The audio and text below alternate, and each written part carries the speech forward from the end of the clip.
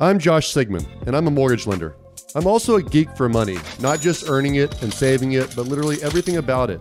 I love that money has rules. It has its truths. I love investment strategies, and I love making money work for us. For so many, money is emotional. For me, it's logical, like a puzzle. My passion is also helping others with their money. I love looking at people's finances, dissecting their puzzle, and rebuilding with strategy and purpose, and I'm really good at it. I'm making this podcast about my money strategies, not the things that are written in books or sold in programs. It's a podcast outlining the lessons I've learned and used for the past 15 years. These strategies help me and those who use them save more, give more, create wealth, and retire early. Let me teach you how to build your net worth. You ready? Welcome to Sigmund Sense.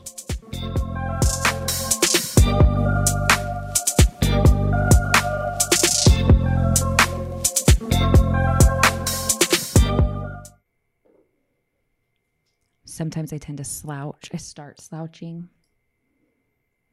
So it's a reminder. Too. Do you see that? My what? Your droopy eye. Okay, you can't mess around with that because I am starting to. My eye is. You have a droopy eye. Stop it! Stop it! Stop it! I really am You're starting in your 30s to droop. now. It's okay. It's gonna like happen. No, it's a thing. I know. And I'm very self-conscious about it, which means you cannot make fun of me for it. That's how that works. Well, I was just stating fact. I wasn't making fun of you. It is a thing. Like, I mean, and it's real bad in the morning. I mean, so I have to get some Botox or like tape. Maybe some tape. Commonly asked questions, so I can kind of give you some. One is, what should people focus on? So you can write your own words. This is just for me to think about, but. I would say the most common asked questions are, when do you know it makes sense, right? Like when should it make sense? One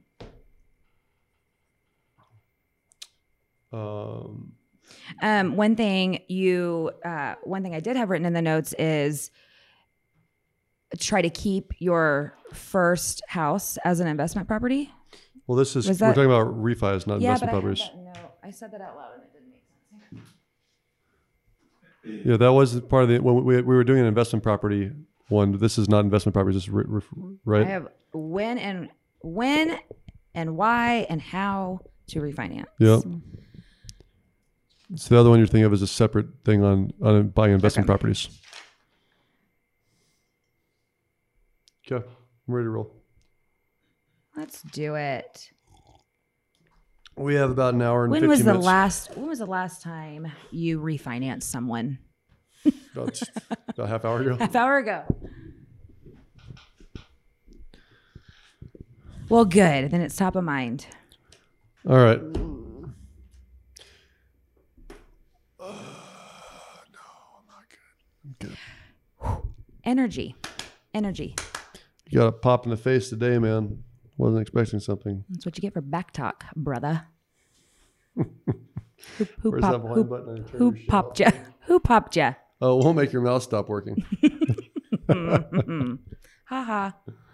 Like you got some negative information? Mm-hmm. That's not good. Client, partner. Nope. Team related. Mm-hmm. Oh, lovely. So that means my pop is coming as soon as we go off air. Probably not. All right. Okay, you got that. We're good there. You don't care if my phone's on here? I don't think so. I do. Okay. The water bottle is okay. By the way, have you seen how beautiful these are? I mean, does it make you feel like you've arrived in life? I paid somebody to put this together? No. No? Let's do this. Well, then you're... Yeah, lower that bar. La, la, la, la. Learn to appreciate the little things. A-E-I-O-U. Stretch out. Okay, here we go. Hello and welcome to another set of Sigmund Sense. And today we're going to talk about something that obviously I deal with on a daily basis in mortgages, which is refinancing. It is definitely part of the money talk because there's always questions about how, when, why you should or shouldn't refinance. What are the commonly asked questions? What are some pitfalls I see clients doing all the time? There is some predatory lending I see when it comes to refinancing. Unfortunately, I see that all too often. Yeah.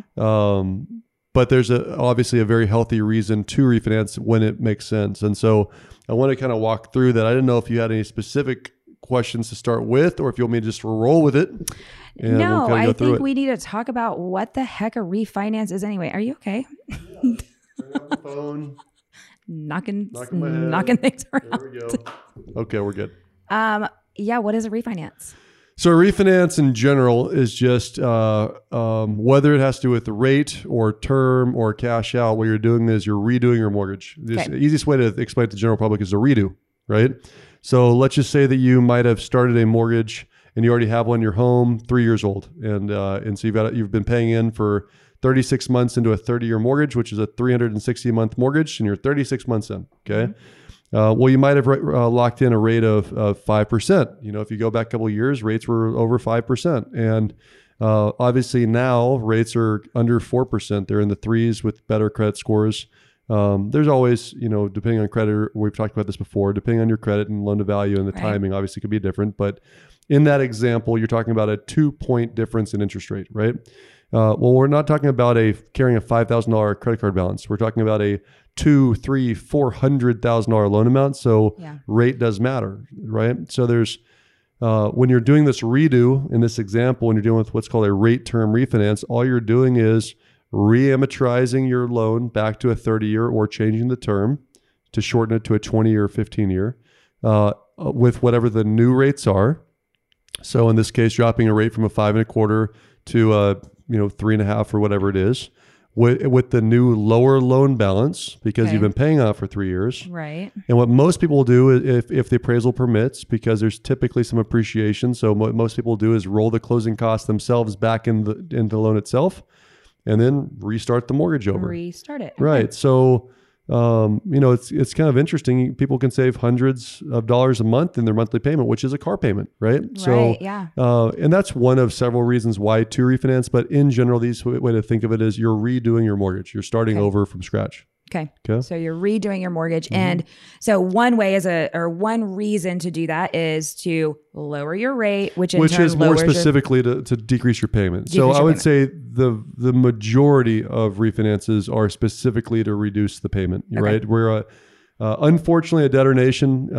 We have more debt than we have savings as a whole. Mm-hmm. And it's been a couple great years of heyday and people are out spending what they're making. And so all of a sudden debt adds up and now we feel the pinch of $100 difference of cash flow or $200 difference of cash flow makes all the difference in the world for the average American.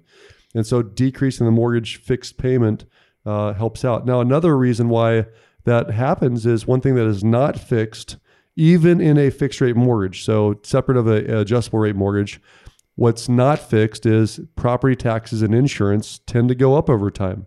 Right. Okay. Yeah. So even if somebody started with a payment that they felt comfortable with and they could afford, somebody might have had a budget of $2,000 and they bought this house. And by the time they did everything, they ended up with a monthly payment of $1,950.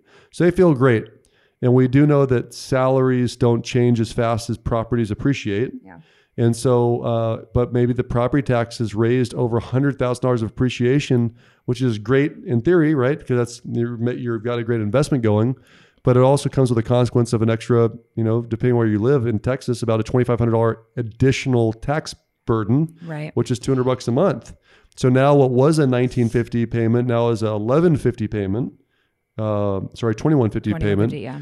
And that could be the difference of feeling comfortable versus feeling pinched, feeling house poor. Okay. And so the most common reason to refinance is to decrease the monthly payment.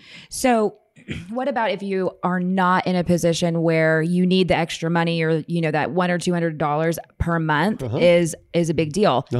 Is it still reasonable to consider refinancing to lower your payment? Sure. So there's certainly lots of reasons to do it. I'll just go through at the top level, the top 4 reasons, right? Okay. So dropping the monthly payment would be the primary. The second one, though, is decreasing the term. So the term being, if you're doing a 30-year mortgage, dropping it to a 20-year mortgage or a 15-year mortgage or a 10-year mortgage, right? Why would somebody do that?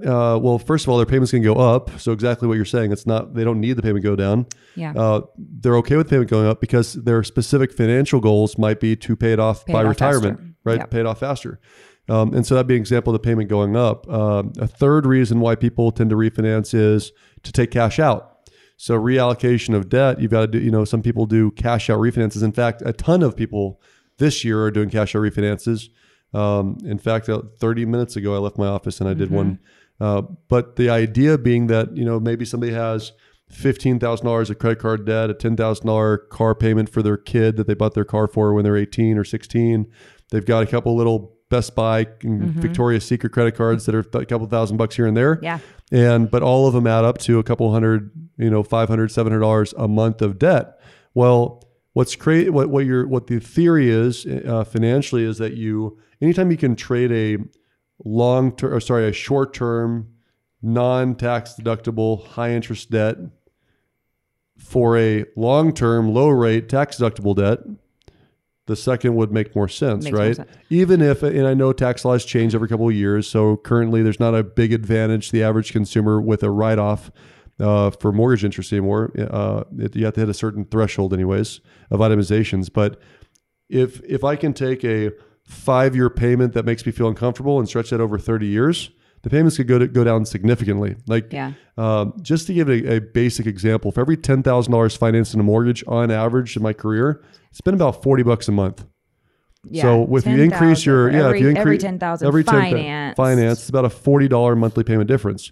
So if I raised my mortgage amount by $20,000, it might cost me, all rates held equal, maybe $80. Yeah. Well, what can $20,000 do of other debt?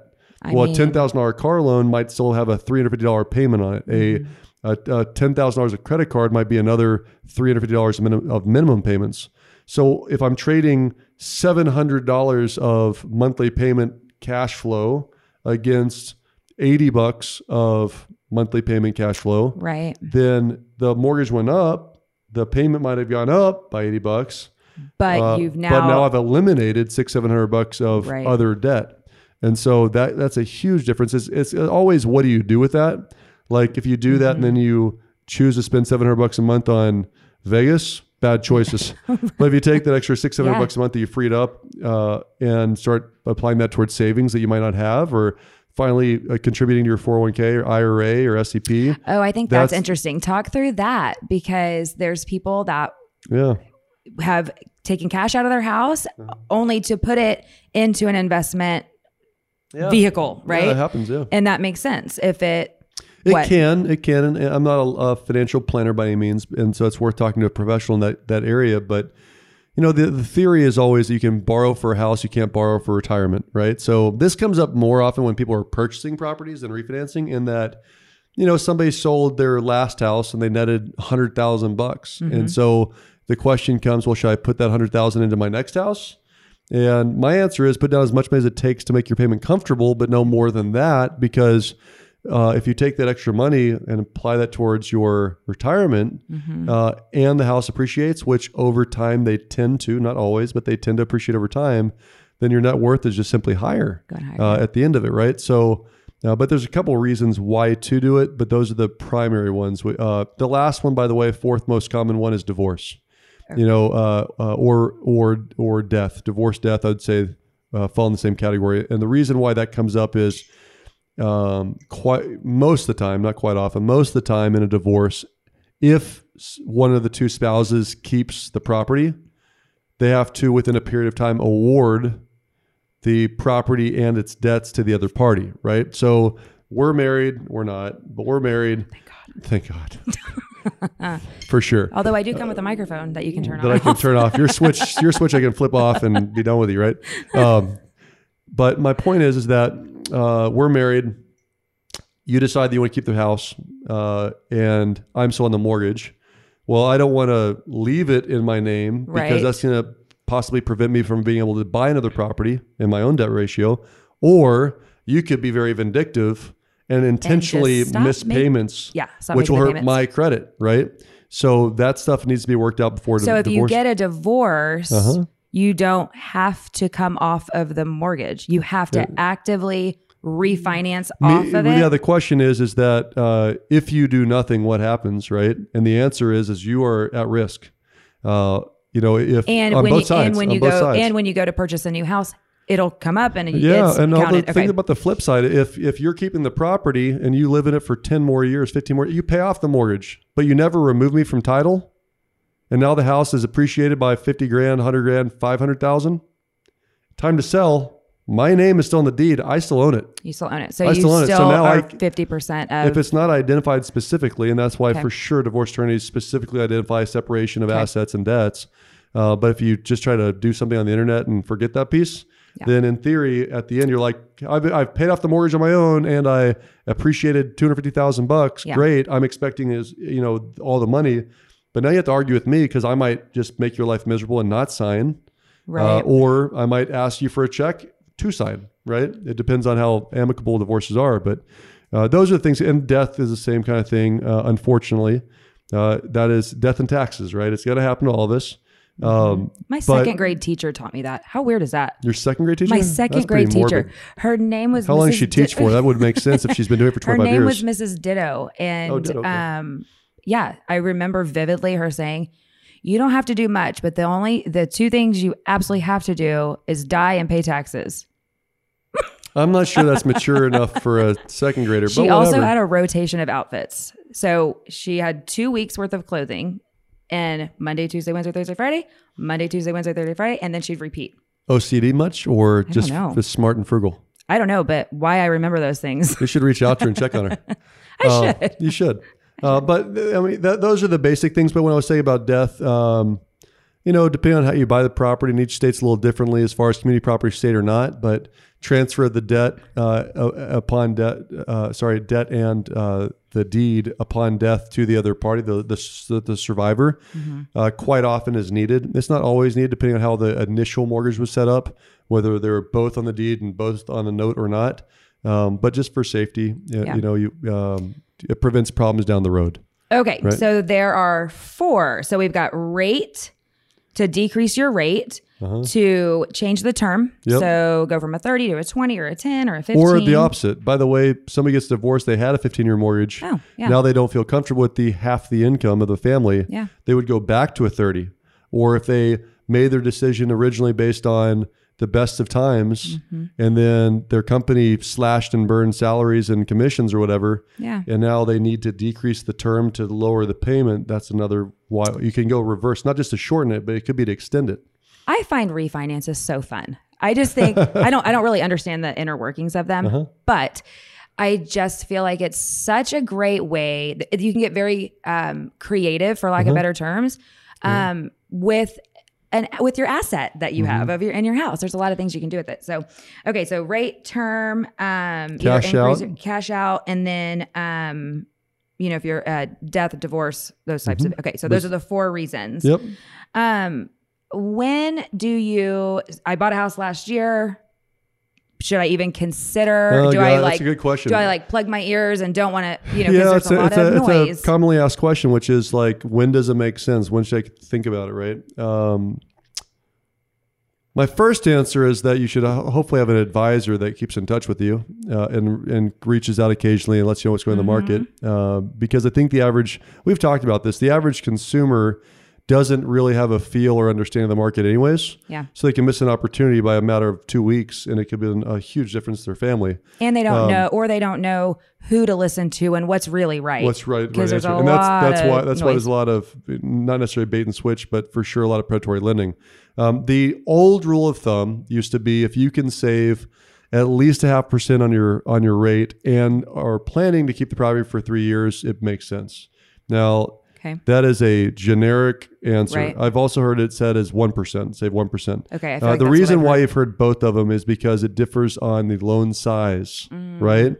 1% on 200,000 is one thing. 1% on 800,000 in California, totally different. Yeah. So 0.5% on 200,000, saving $1,000 a year of interest. Maybe not. Yeah. 0.5% on 800,000 is saving $4,000 a year, which might be $300 a month.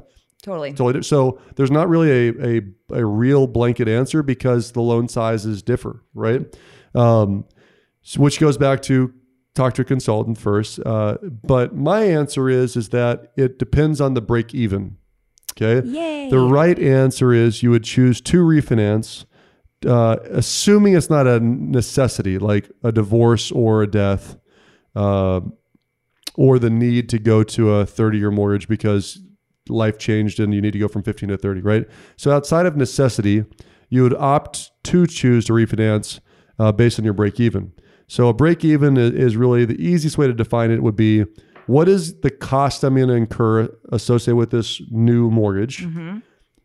And if I divide that by the payment savings, as an example, when you're dealing with just the rate term, if I divide that by the payment savings, how long do I have to stay in this property to pay myself back, right? Okay. So said a different way, if we just use a real easy number, 3% total closing cost, tax, insurance, everything, just call it 3%. Maybe it's $6,000 on a $200,000 situation, $9,000 on a $300,000. By the way, remember the higher the sales price and loan amount, the lower as a percentage the closing costs are, right? So between 5 and 10,000 is kind of a normal depending on what you're dealing with. But just use a $6,000 number. And let's say that in that example, the person was going to save $300 a month. Mm-hmm. Okay. Well, $6,000 divided by $300 a month is a 20-month break even. Okay. Which is less than 2 years. 2 years. So the follow-up question I would ask if that was your scenario, I'd say, Bryn, do you plan to sell within 2 years? Yes or no? Nope. No. How long do you plan to keep the property for? Several more years. Okay. Minimum guaranteed. Minimum guaranteed 5. Okay, cool. So in that case, I'd say 100% you need to refinance. Okay. Because what that break even means is that you're just going to take those first, in that example, 20 months to pay yourself back, right? Because you're saving at the rate of the couple $100 a month, but you still already rolled in 6,000 more into your loan amount. But at 20 months, you've paid yourself back. So every additional month past that, for that next 3 years, 36 months, you're saving another $300 a month, $200 a month, whatever it is. So the longer you're there, the more it makes sense. But just don't sell or refinance within the break-even period that you did. Which goes to something that I'm super passionate about, which is it's not about the rate. It's not the rate, because the lower the rate is, the higher the fees are. Everyone needs to understand that as a basic thing. Is it's like a seesaw. Once again, for the people in the back. Interest rates and closing costs work like a seesaw. Higher rates, lower fees. Lower rates, higher fees. At the end of the day, you might qualify for 3.25. Doesn't mean you should do it. If you could take 375 and the break even is more in alignment with your goals, because the closing costs are lower and you for sure, well, remember my follow-up was for sure guaranteed what's the minimum you'll be there. Right. If you want to hedge for that, not for the best of times, the best case, but worst case, how long will we really be there? Well, my kid's not going to graduate for 5 more years. I'll be there for at least 5 years. Okay, cool. Now I've got something to, but I think I'll be there forever, right? If you're going to be there forever, for sure, do the lowest rate, even if the fees are higher, right? But I focus on refis with the break even. Why? Couple of things. Number one is you paid us at a closing cost when you bought the house. People forget that. Mm-hmm. On top of that, a lot of people pay in the higher fee, lower rate spectrum up front because rates have been so low for so long. So they don't think they're ever going to refi. And then what happens in the last 12 months? Another refi boom. Right. If you go back to January 2019, the average rate nationwide was a little bit over 5% for about 30 days. I know. Every single one of those people is refinancing right now. If they're smarter, their financial planners reached out to them, or their mortgage guy has, because when rates are under 4%, the situation changed. So they might have literally bought down. They might have spent extra closing costs to get down into the high 4s. So they spent that extra closing cost based on the break even at the time. So now you're agreeing to, and it does make sense in that case to refinance, but I'm always cognizant of, you already set a set of closing costs up front. Let's try to minimize the fees this time around if it makes sense, because we're kind of in uncharted territory, right? The stock market is literally at an all-time high right now.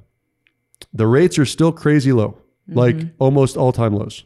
That's economically not normal, right? So what is driving that?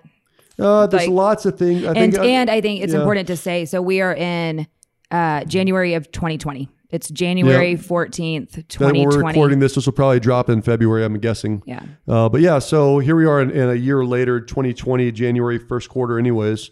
What's going on? we're picking, like, this is not a political conversation. I'm just saying there's a whole lot of uncertainty internationally, whole lot of uncertainty. So uncertainty in, it's an election year. Typically, there's a lot of fluctuation in the marketplaces in the election year. Who's going to win? Who's not going to win? Will the incumbent stay? Will a newbie show up? So you've got that going on. But internationally, I can just list a few off. Is Trump going to be impeached or not? Are we going to go into World War III with Iran or not? Looks like we're not, which is good news. Are we going to finally come to a final agreement with China on a new on a new tariff agreement?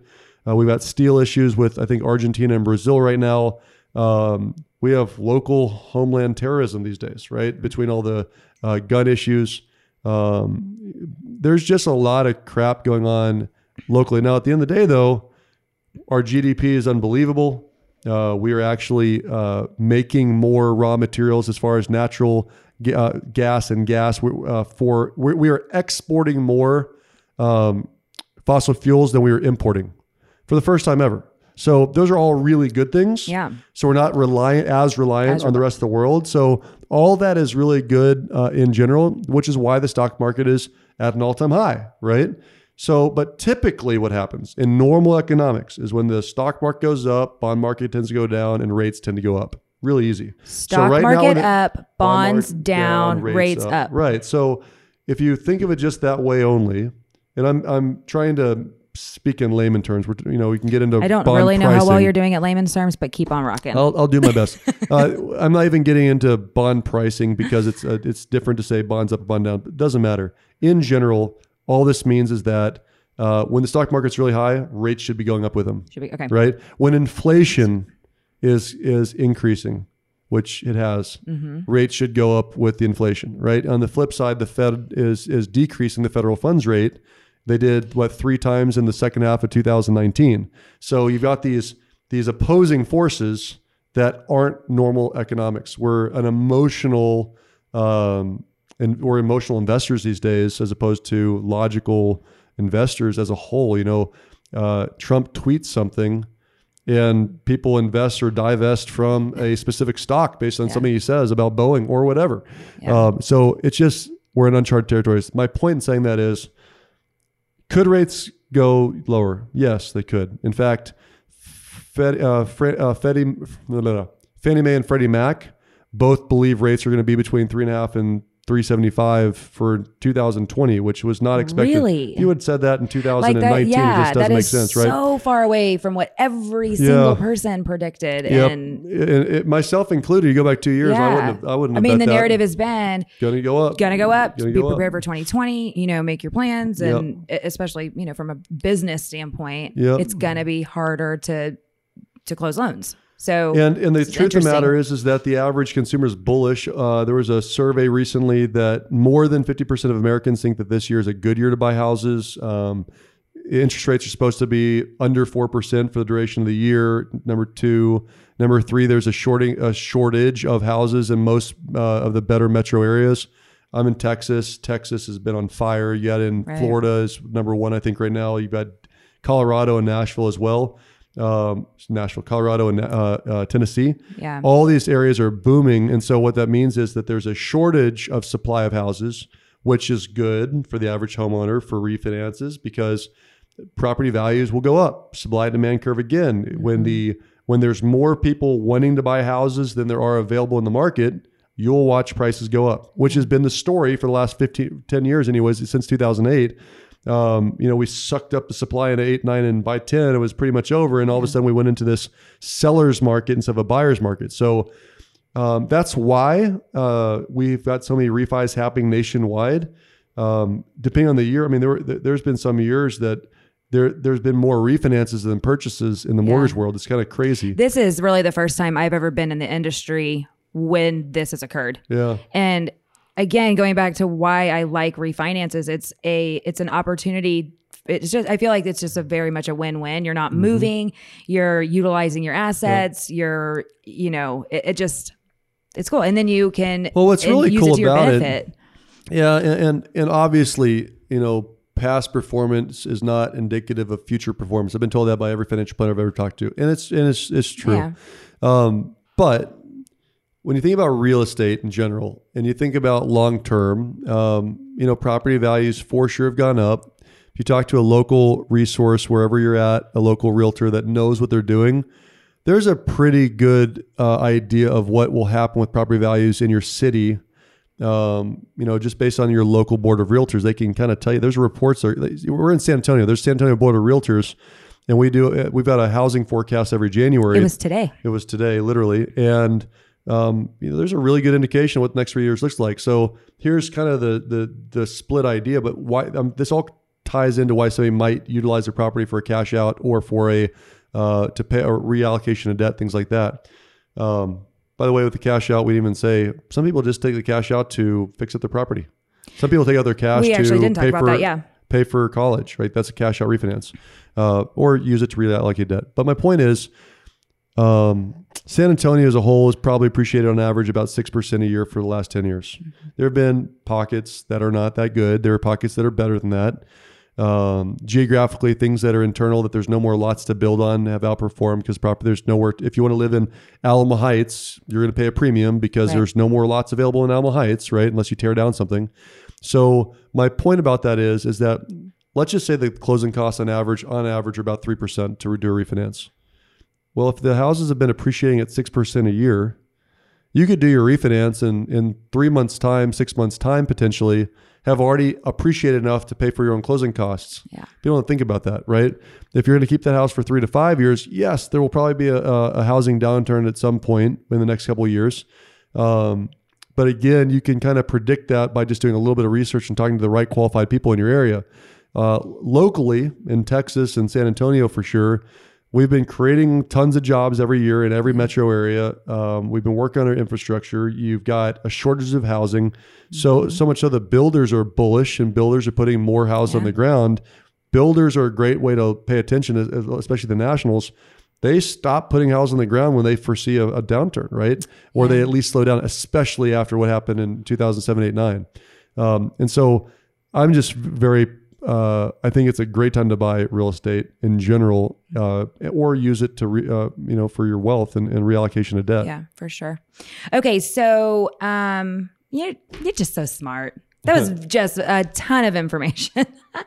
I love it. I should touch on something because we're Military City, USA.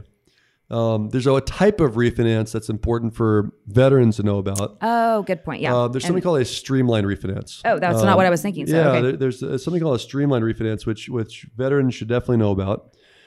What I like about them is that there's rules to protect the consumer. At the end of the day, it's that there's a math equation that we do to find out what the break-even is based on the VA's definition of break-evens, right? So there's got to be a certain amount of savings with a certain amount of cost maximum based on the loan amount. But it has to be a certain amount of savings. There's got to be a specific savings as far as a percentage. So the easiest way to say it is the new streamlined rules do a better job of protecting veterans from usury, protecting veterans from the bad loan officers in the world. Because for sure, I think that they were the most ripe for predatory lending a couple of years back. Because here's the benefit of a streamline: you don't have to requalify, as long as there's enough payment savings based on the VA's term, savings. As long as there's enough savings, gotcha. Then you literally do not have to reprovide your paychecks, bank statements, W-2s, tax returns, nothing. You don't have to get an appraisal in some cases. I am totally learning right now. I did not know this. As long as the loan amount doesn't go up, you don't even have to get an appraisal. So I'm a veteran. You're a veteran. You've been in your house for 5 years. Again, closing costs, assume that it's within that range the VA defines is okay. You could literally find out, oh my God, I can save $200 a month. Yes, I'd like that, please. And basically be done within 2 weeks on a streamlined refinance because you don't need anything to qualify. It's something that the VA does to take care of veterans, which I really love.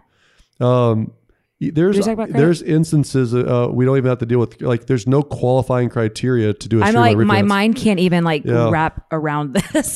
I'm like, it's because so we pull their Well, no, because we don't do much of anything. I hate to say it that way.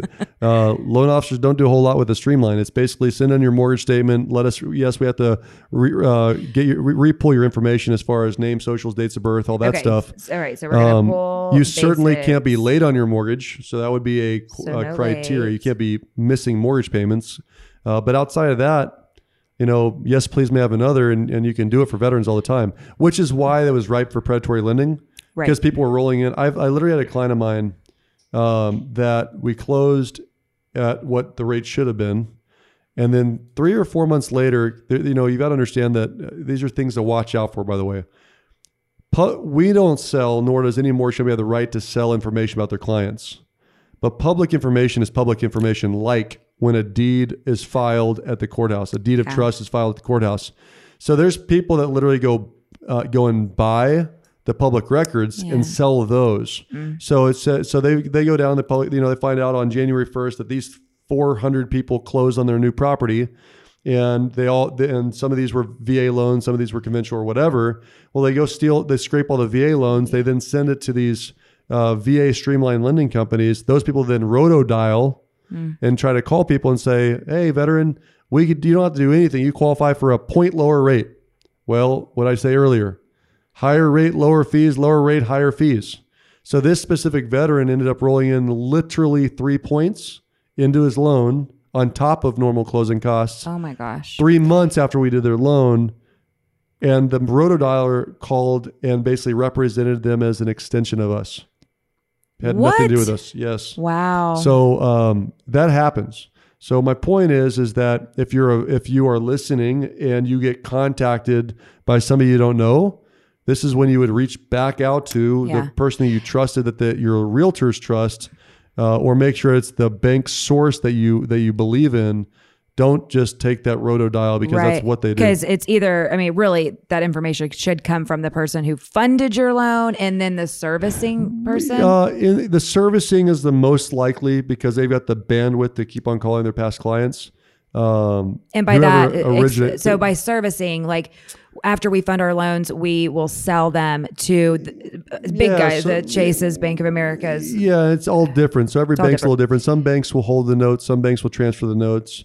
Bottom line is, whoever your mortgage statement from is the servicer. That's that mortgage statement says at the top, Mr. Cooper. That's your servicer. If it says Bank of America, that's your servicer.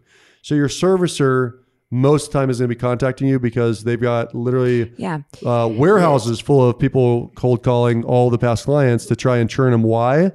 Because they probably paid money to buy that note receivable. The mortgage is considered a note receivable. It's important for them to keep those notes on the books.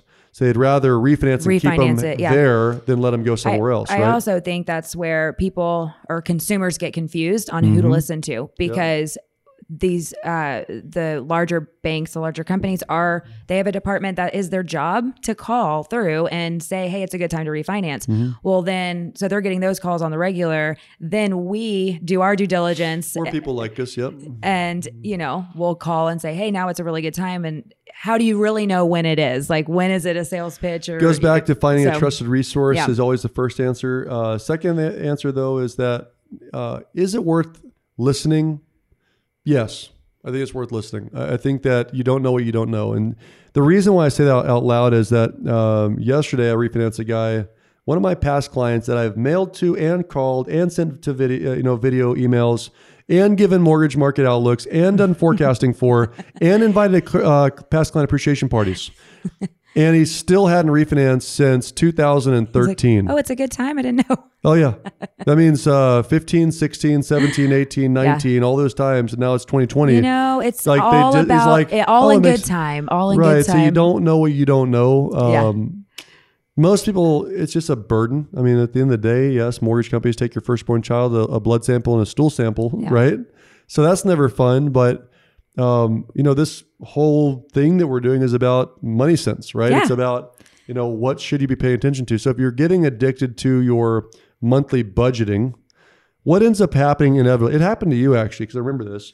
What ends up happening inevitably is, okay, well, I cut my cord with the cable company. Okay, I renegotiated my cell phone bill. Okay, I cut up my credit cards and I only have $1,000 credit card that I use for gas. And you keep looking at your budget, and your goal, remember, is always to increase your savings by $1 or decrease your debt by $1. And some of you that are listening have no debt. You have paid for cars, no credit cards. There's only one thing staring back at you as a fixed monthly expense outside of, you got food, food insurance, tax, things like that. Right. It's your mortgage. So at some point, you got to look at what's typically on everyone's balance sheet, their biggest line item. It's their mortgage. So I can go back and screw around with saving $20, $50 here and there with all this other little stuff. Or once a year at least, I can relook at my mortgage and figure out, okay, does it make sense? Not I'm going to do it. Does it make sense to do the math? And if the math says, yes, you should, I don't care how busy you are. The math says you should. So do it. And really and truly, I mean, so that's what I love about refis is it's just a math thing. It's just a math thing. Absolutely. And so I think, with our refinance, it was an opportunity. We had finally decided we're not going to move. We toyed with that for a little bit, finally decided that wasn't the case. And rates were going low. I finally started paying attention, right? I'm in the business. It's like, okay, now I need to look at my own stuff. And then you look at, okay, well, here's all the options that you have available to you, and which one makes the most financial sense to do. And if you're going to be there for a while, well, let's take some of that money and reinvest it back into the house. So that way it can have a little extra boost in appreciation.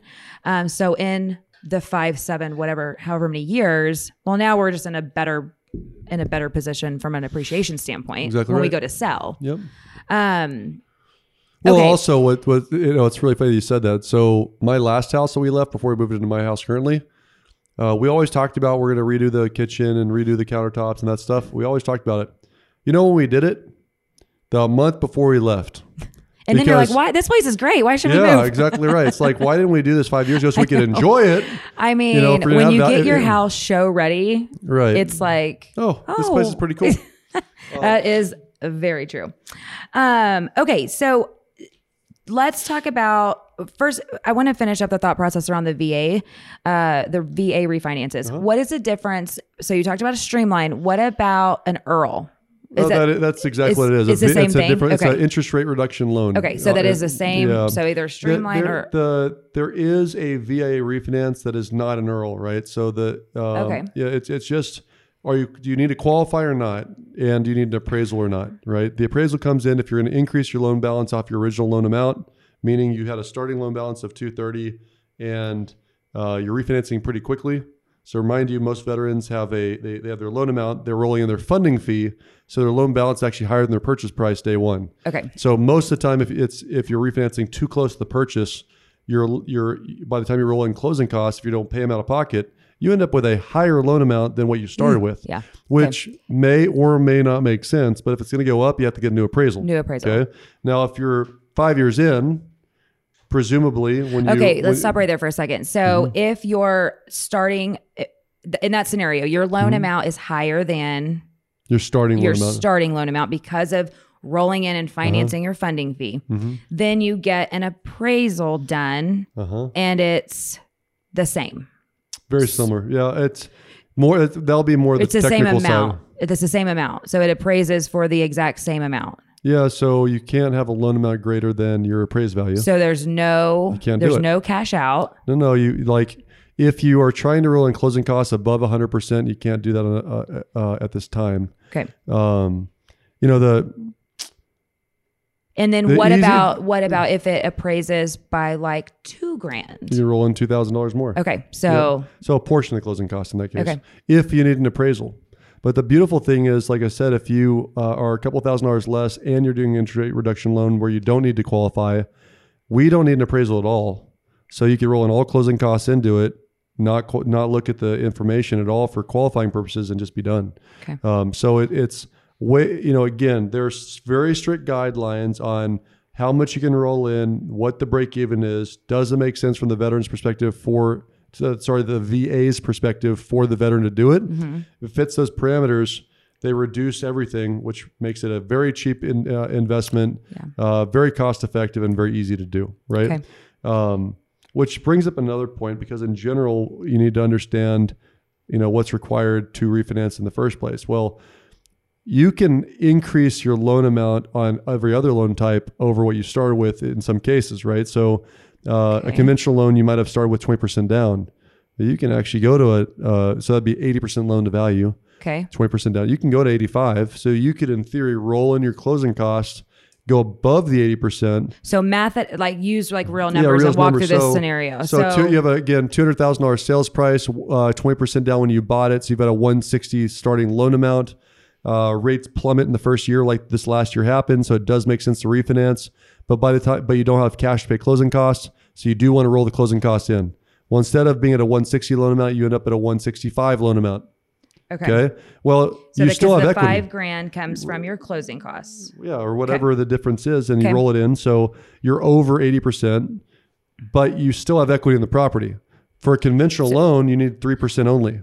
So if it's as long as you have 97% loan to value or better, you can do it. You'd have to price it differently. We'd have to look at mortgage insurance possibly, but can you do it? So you get an appraisal.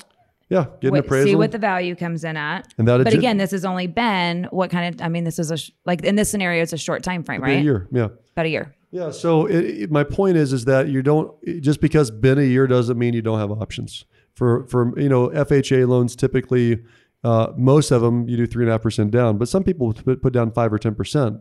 So again, in those scenarios, you could potentially very quickly still be able to roll in closing costs. Now, another thing to keep in mind is, you're basing, every bank's a little bit different, but for the most part, if you're a year into your mortgage or greater, the sales price doesn't matter anymore. The loan amount doesn't matter anymore. The appraisal does. So let's just say you bought the house right. Okay. Let's say that you put down 10% initially. That's all you had it was worth $300,000 when you bought it. Okay. But you bought it for $250,000. Okay. Okay. But you had $25,000 to put down. So you had $25,000 down. So you had $225,000 loan amount. Okay. So you were priced on, and you have mortgage insurance based on a 10% down conventional loan or a 10% down FHA loan. Okay. On a $225,000 loan amount. $250,000 sales price, $225,000 loan amount. Yep. But it's worth $300,000. But it's worth $300,000. When you go a year into it, now the sales price doesn't matter. You bought it right. It's worth $300,000. Okay. So now we get an appraised value at $300,000. Well, 20% down on $300,000 is $60,000. Okay. So 300 minus 60 is a $240,000 loan amount. You're already below $240,000. You're at $225,000. Oh, wow. So now I can give you pricing, better rates, better fees at a over 20% down loan, get rid of mortgage insurance. The rate could literally be the same and the payment would go down. Right? So that's some real fancy footwork, Sigmund. Well, it's weird stuff that's in my head, but when you think about what's payment, cool about it. When you think about payment savings, it's not just the rate, right? The rate matters. That should be the slogan. So this goes back to not just about the rate. We're talking about the rule of thumb is drop at half point. No, that doesn't matter. Yeah. It does matter in some cases, right? But the term, right? If you went from a 20-year to a 30-year term, your rate would go up, but the potential for the payment go down is real. Oh yeah, we went down too. We also went down. I always forget about that. Right. The other one would be getting rid of mortgage insurance. So a lot of people will, the biggest hurdle to getting a home these days is the down payment. So most people do the minimum down, 3, 5, 10, 5% down, whatever the minimum is for whatever loan type they're doing, 0 for a VA loan. And you have to have 20% down for a conventional loan, right, Josh? No. Yeah. I just feel like we should plant that it's all the time 3% as well. down for conventional loan is the minimum. So my point though is that somebody puts in their minimum investment, they bought it right, or they wait 3 or 4 or 5 years. Well, usually, depending on the loan type, if you do less than 20% down, you have that mortgage insurance, right? So let's say that 3 years into this, your house, you're in a highly appreciating area. You get the value of that appreciation through the appraisal. So again, same thing. I went from 250 to 300 or 250 to 400,000 value. My loan amount, my loan to value is less than 80% in the refi. I could literally have a little bit higher rate in the refinance and still drop the payment by getting rid of the mortgage insurance. Right. And when you look at the bill and you see that $250 mortgage insurance, it's frustrating. That is a chunk of money. Because it doesn't protect you. It protects it insures the lender against your foreclosure. So you're paying for their insurance. So get rid of that crap if you can. So, yeah. right? Okay. But those are all the things that come into a good consultation on a refi. And here's where, let me just say this, this is not self-serving. This is just the truth, right? The iBuyer, the internet consultation, the I can do a mortgage with the click of a button thing. Yeah. Don't do that crap when you're doing a refi. Oh, I love. Don't do that crap. Yes, good point. There are so many different ways to structure it that could be more advantageous for you. Yeah, it's easy to push a button. I get that crap. But the truth is that this, especially a refinance, would be where you need strategy and math and a consultant to tell you and purpose. Yeah, to actually accomplish a better ending, right? Yeah. Because the rate looks good. I'm in a refinance.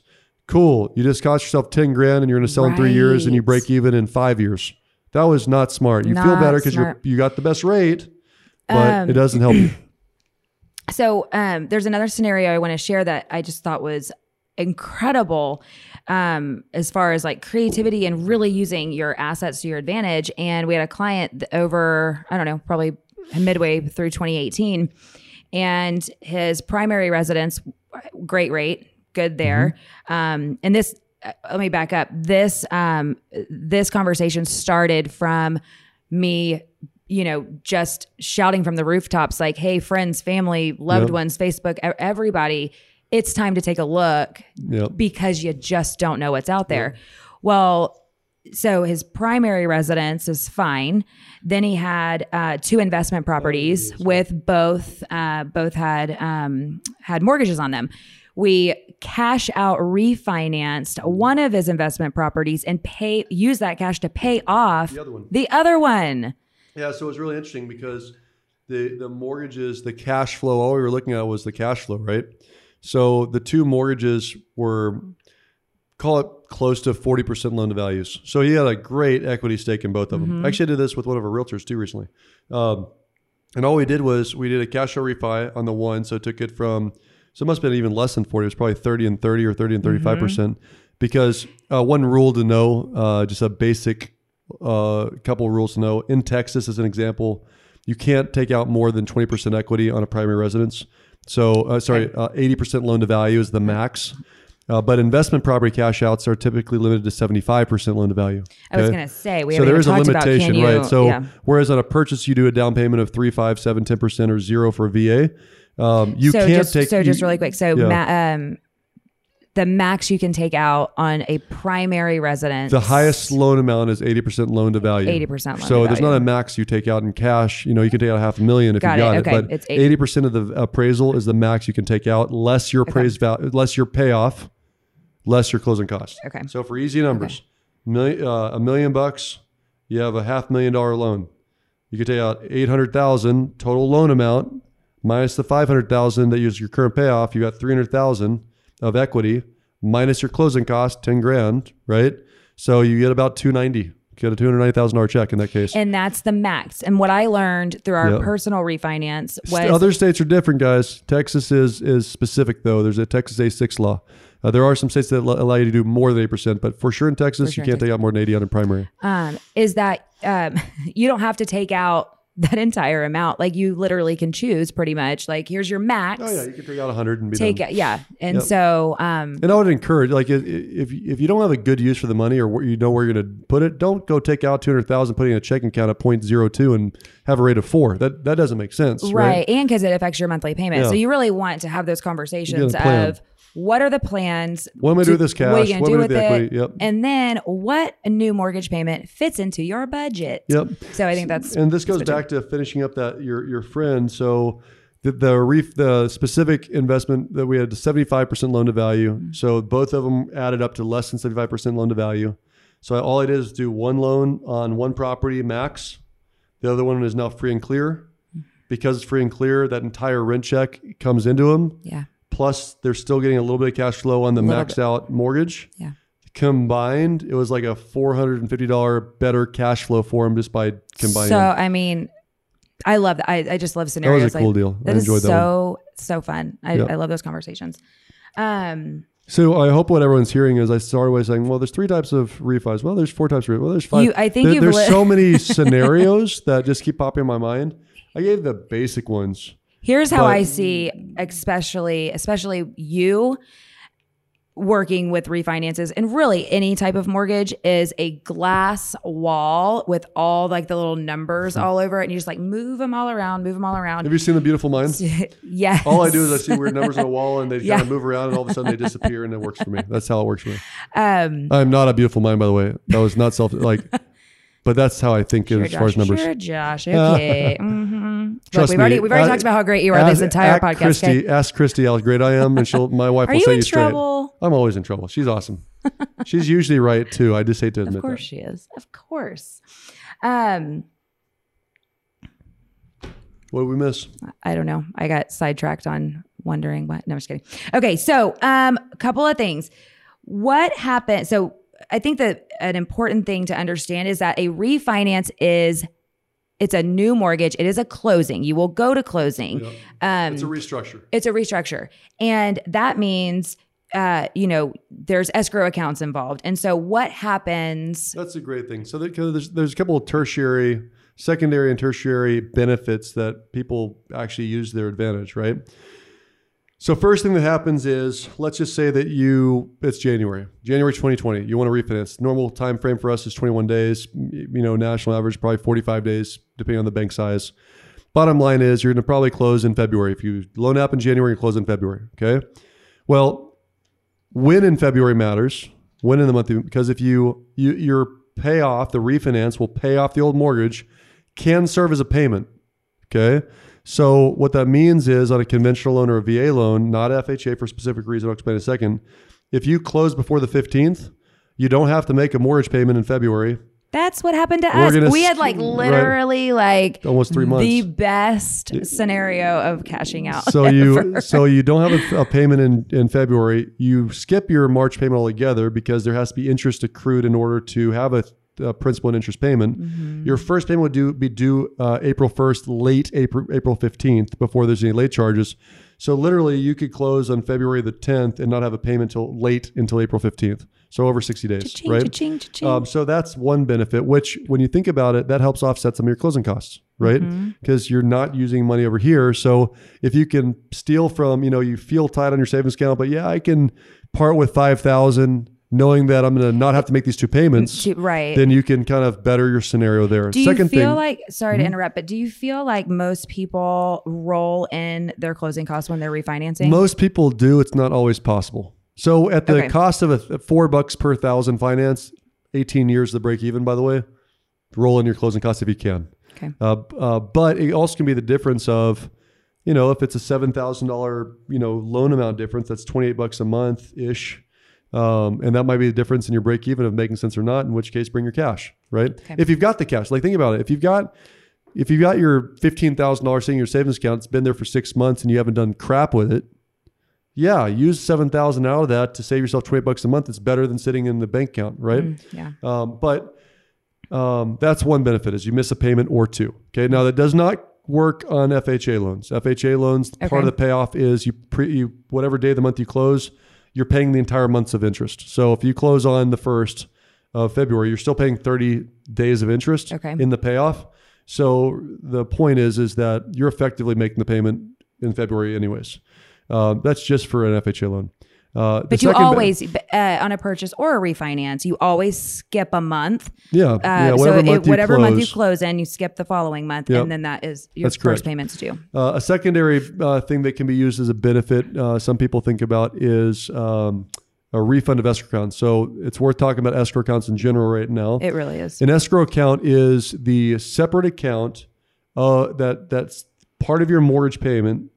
Especially if you do less than 20% down, includes tax and insurance and mortgage insurance. Okay.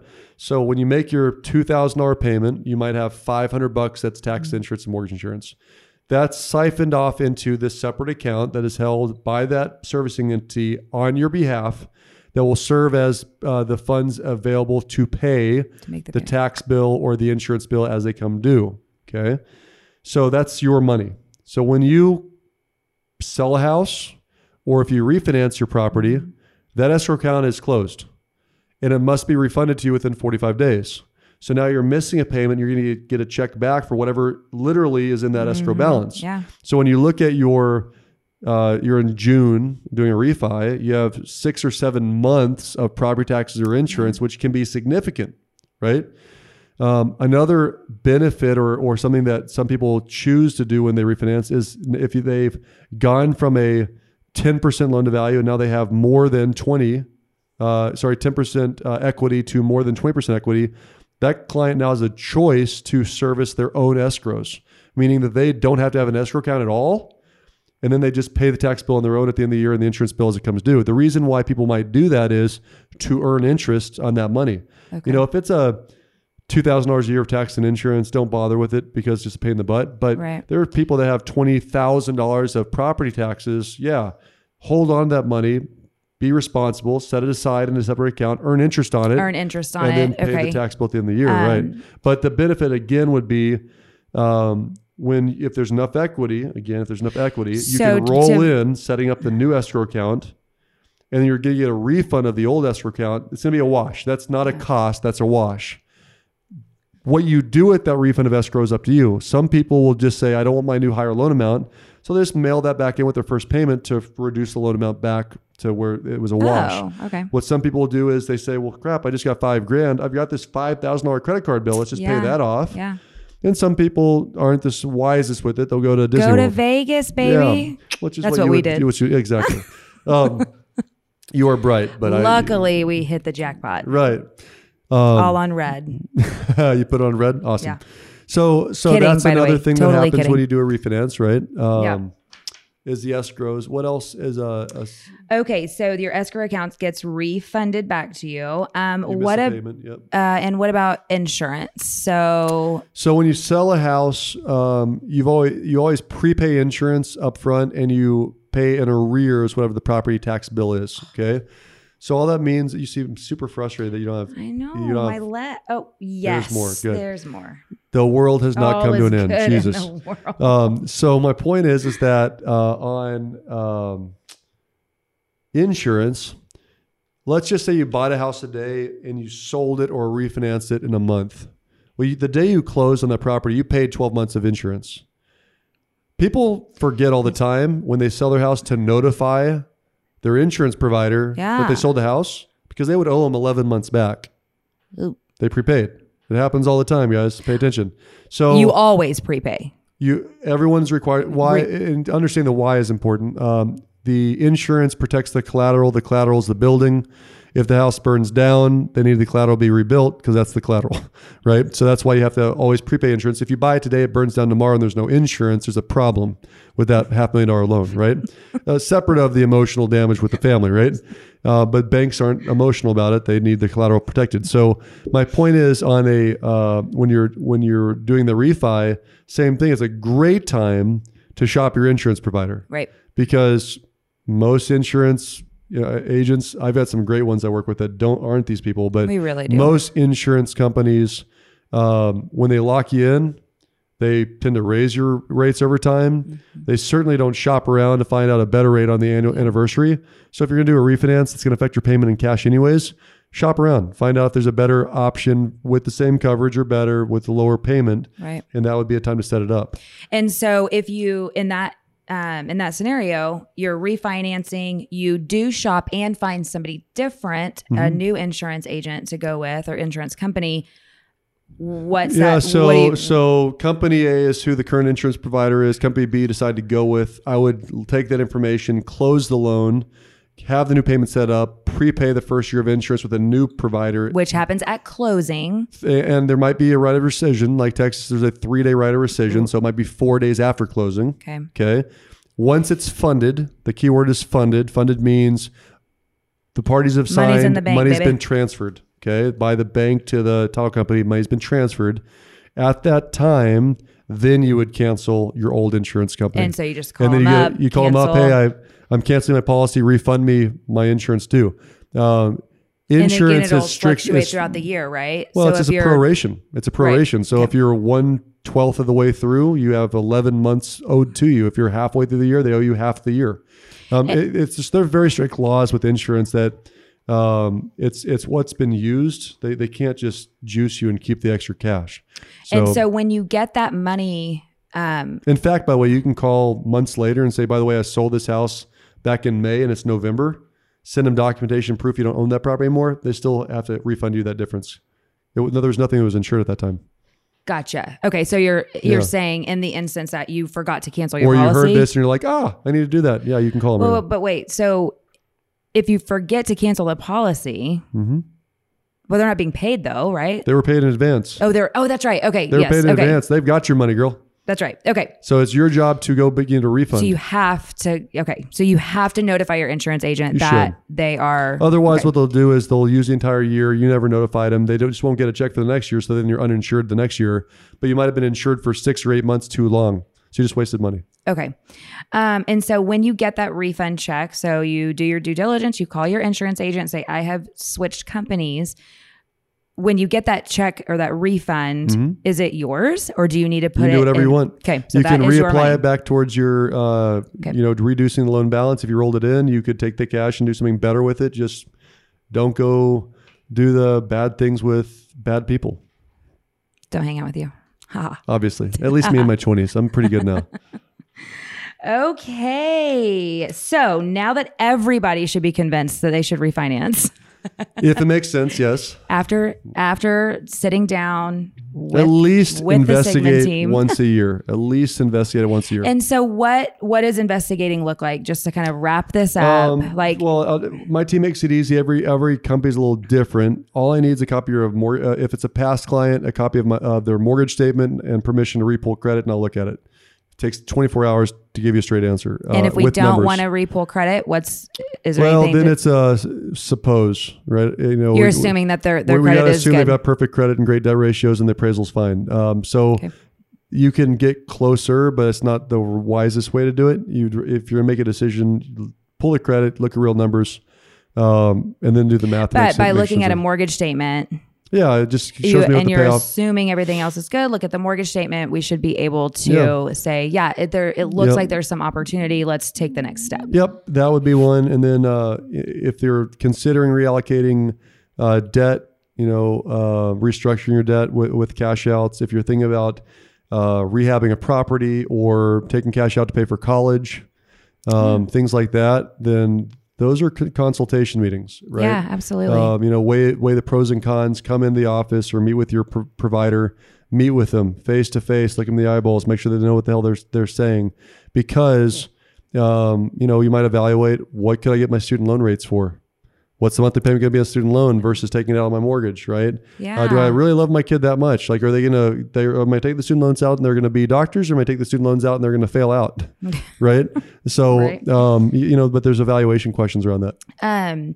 The other thing too that, I know we try to be very diligent about this is when we do a pre-qualification for somebody that's looking to purchase a home, looking at their real estate owned for them proactively and trying to identify opportunities that, they maybe didn't call about. And so it's not from an upsell position. It's from a, I'll give you a perfect example. I remember in December, this exact thing happened. The person sold a property. So again, this gets into, I'm not a CPA, I'm not giving you tax advice, but I'll tell you that one of the tax laws that changed was if you live in a primary residence for more than 2 of the previous 5 years, so you could have moved out and it could be a rental property for 2 or 3 years. If you occupy the property as your primary residence for 2 of the previous 5 years, up to a limit, I think it's $250,000, it's a tax-free sale. So any gains on that house that you sold, you bought the house for $200,000, you sold it for $400,000, you lived in it for the last 5 years, that $200,000 appreciation is 100% tax-free based on current tax law, the way I understand it. Talk to your CPA about it, okay? Wow. So I don't know a whole lot of tax-free events, but that's a good one. So this person sold their house. They're saying $200,000. They said, well, I think I just want to put it all into my next house I'm buying. And I was looking at the REO. Well, primary rates, which is real estate owned. It's part of the loan application, the standard uniform residential loan application. My point is that they wanted to put $200,000 down in a new house. I want to say it was a $500,000 house. So they're going to have a $300,000 mortgage. Rates are in the 3s. They have when I was looking at REO, I saw that they have an investment property. The rate was $575. So I told them, nope, you're not going to put down $200,000 on this down payment. You're going to do 20% down, right? So you're putting $100,000 down on the 500,000 and taking the other 100,000 and paying off the rest of this investment property, which is at 5.75. Yeah. So is the monthly payment higher on your primary? Yes. But your cash flow is better. And I traded a 5.75 rate against a 3 and a 3.75 rate in that example. Yeah. And so, I love that you said that, because again, good mortgage companies will not look at the request. And here's a big bug in my butt that just drives me nuts. The average mortgage experience is an order taker experience, meaning most loan officers are no longer licensed. If a loan officer works for a nationally chartered bank, they're not legally required to be anymore, right? And so what that I like to paint this picture. Right. That means that a bank teller right. decide, a bank teller could be the head underwriter and then the head loan officer in a matter of a couple of years with very little or no real background or knowledge. And there's no continuing education. Very little. I mean, it's as much as or as little as the company provides. Yeah. Point is that you got to question what the advice is from the source, right? So I believe if you're going to get a mortgage, go to a mortgage company that only does mortgages. They're probably better suited than some company that does mortgage and banking and insurance and we're one trick pony. We have to make it work. We have to know what we're doing. Figure it all out, right? Exactly right. And so I think that's a very valid point. It's just the truth of the matter is if you're not dealing with a consultant and you're not getting that in-depth experience, this goes back to kind of summing up my thoughts. The average experience in the click a button is I want this low rate because my daddy told me so, or because I watched the internet and the banner said rates are lows, or I watched the TV and the commercial said, use us, we're the cheapest, easiest, and best in the market, right? And so the problem with that is the average consumer knows enough to be dangerous, but it's kind of like, why do most people use financial planners? Because the financial planners look at the market every single day. Every day. I'm sure you can day trade. But if you've got a day job, you're not day trading every minute of every day. Let the professionals do the work, right? Yeah. And so when it comes to buying a house or refinancing, I personally believe get a professional. It's only the biggest investment of most people's lives. Yeah, totally. So don't wing it and say, I know it's get no points, lowest rate. Okay, maybe. That just terrifies me. Maybe not. We'll find out. Let me talk to you first, right? Absolutely. So, all right, cool. So here's what I'm hearing to put this to bed. One, let the professionals market to you. So if you work with a great mortgage company or a great team like the Sigmund team, we're going to market to you. We are going to follow up with you. Yep. You're going to get postcards. You're going to get calls. You're going to get videos. Don't unblock it. Don't think it's spam. It's us trying to, or it's our way of informing you and keeping you not knowledge is power. It is power. And letting the sooner you know about anything, the more opportunities you have. And so let people market to you. The second thing is what I am hearing is, holy moly, it is good to look. It is good to just kind of take a peek, because you, like you said, you just listed off so many different scenarios, and chances are like there's maybe something really advantageous within your mortgage that we can play with. So I love it. I think it was awesome. Hope you're enjoying this podcast for all of our listeners, and make sure you like us, make sure you subscribe to our channel, and comment and tell us what you think and any extra topics that you want to hear about. Anything money, I'd love to help you out. Money talks. Boom. Take care, guys. Bye-bye. Bye.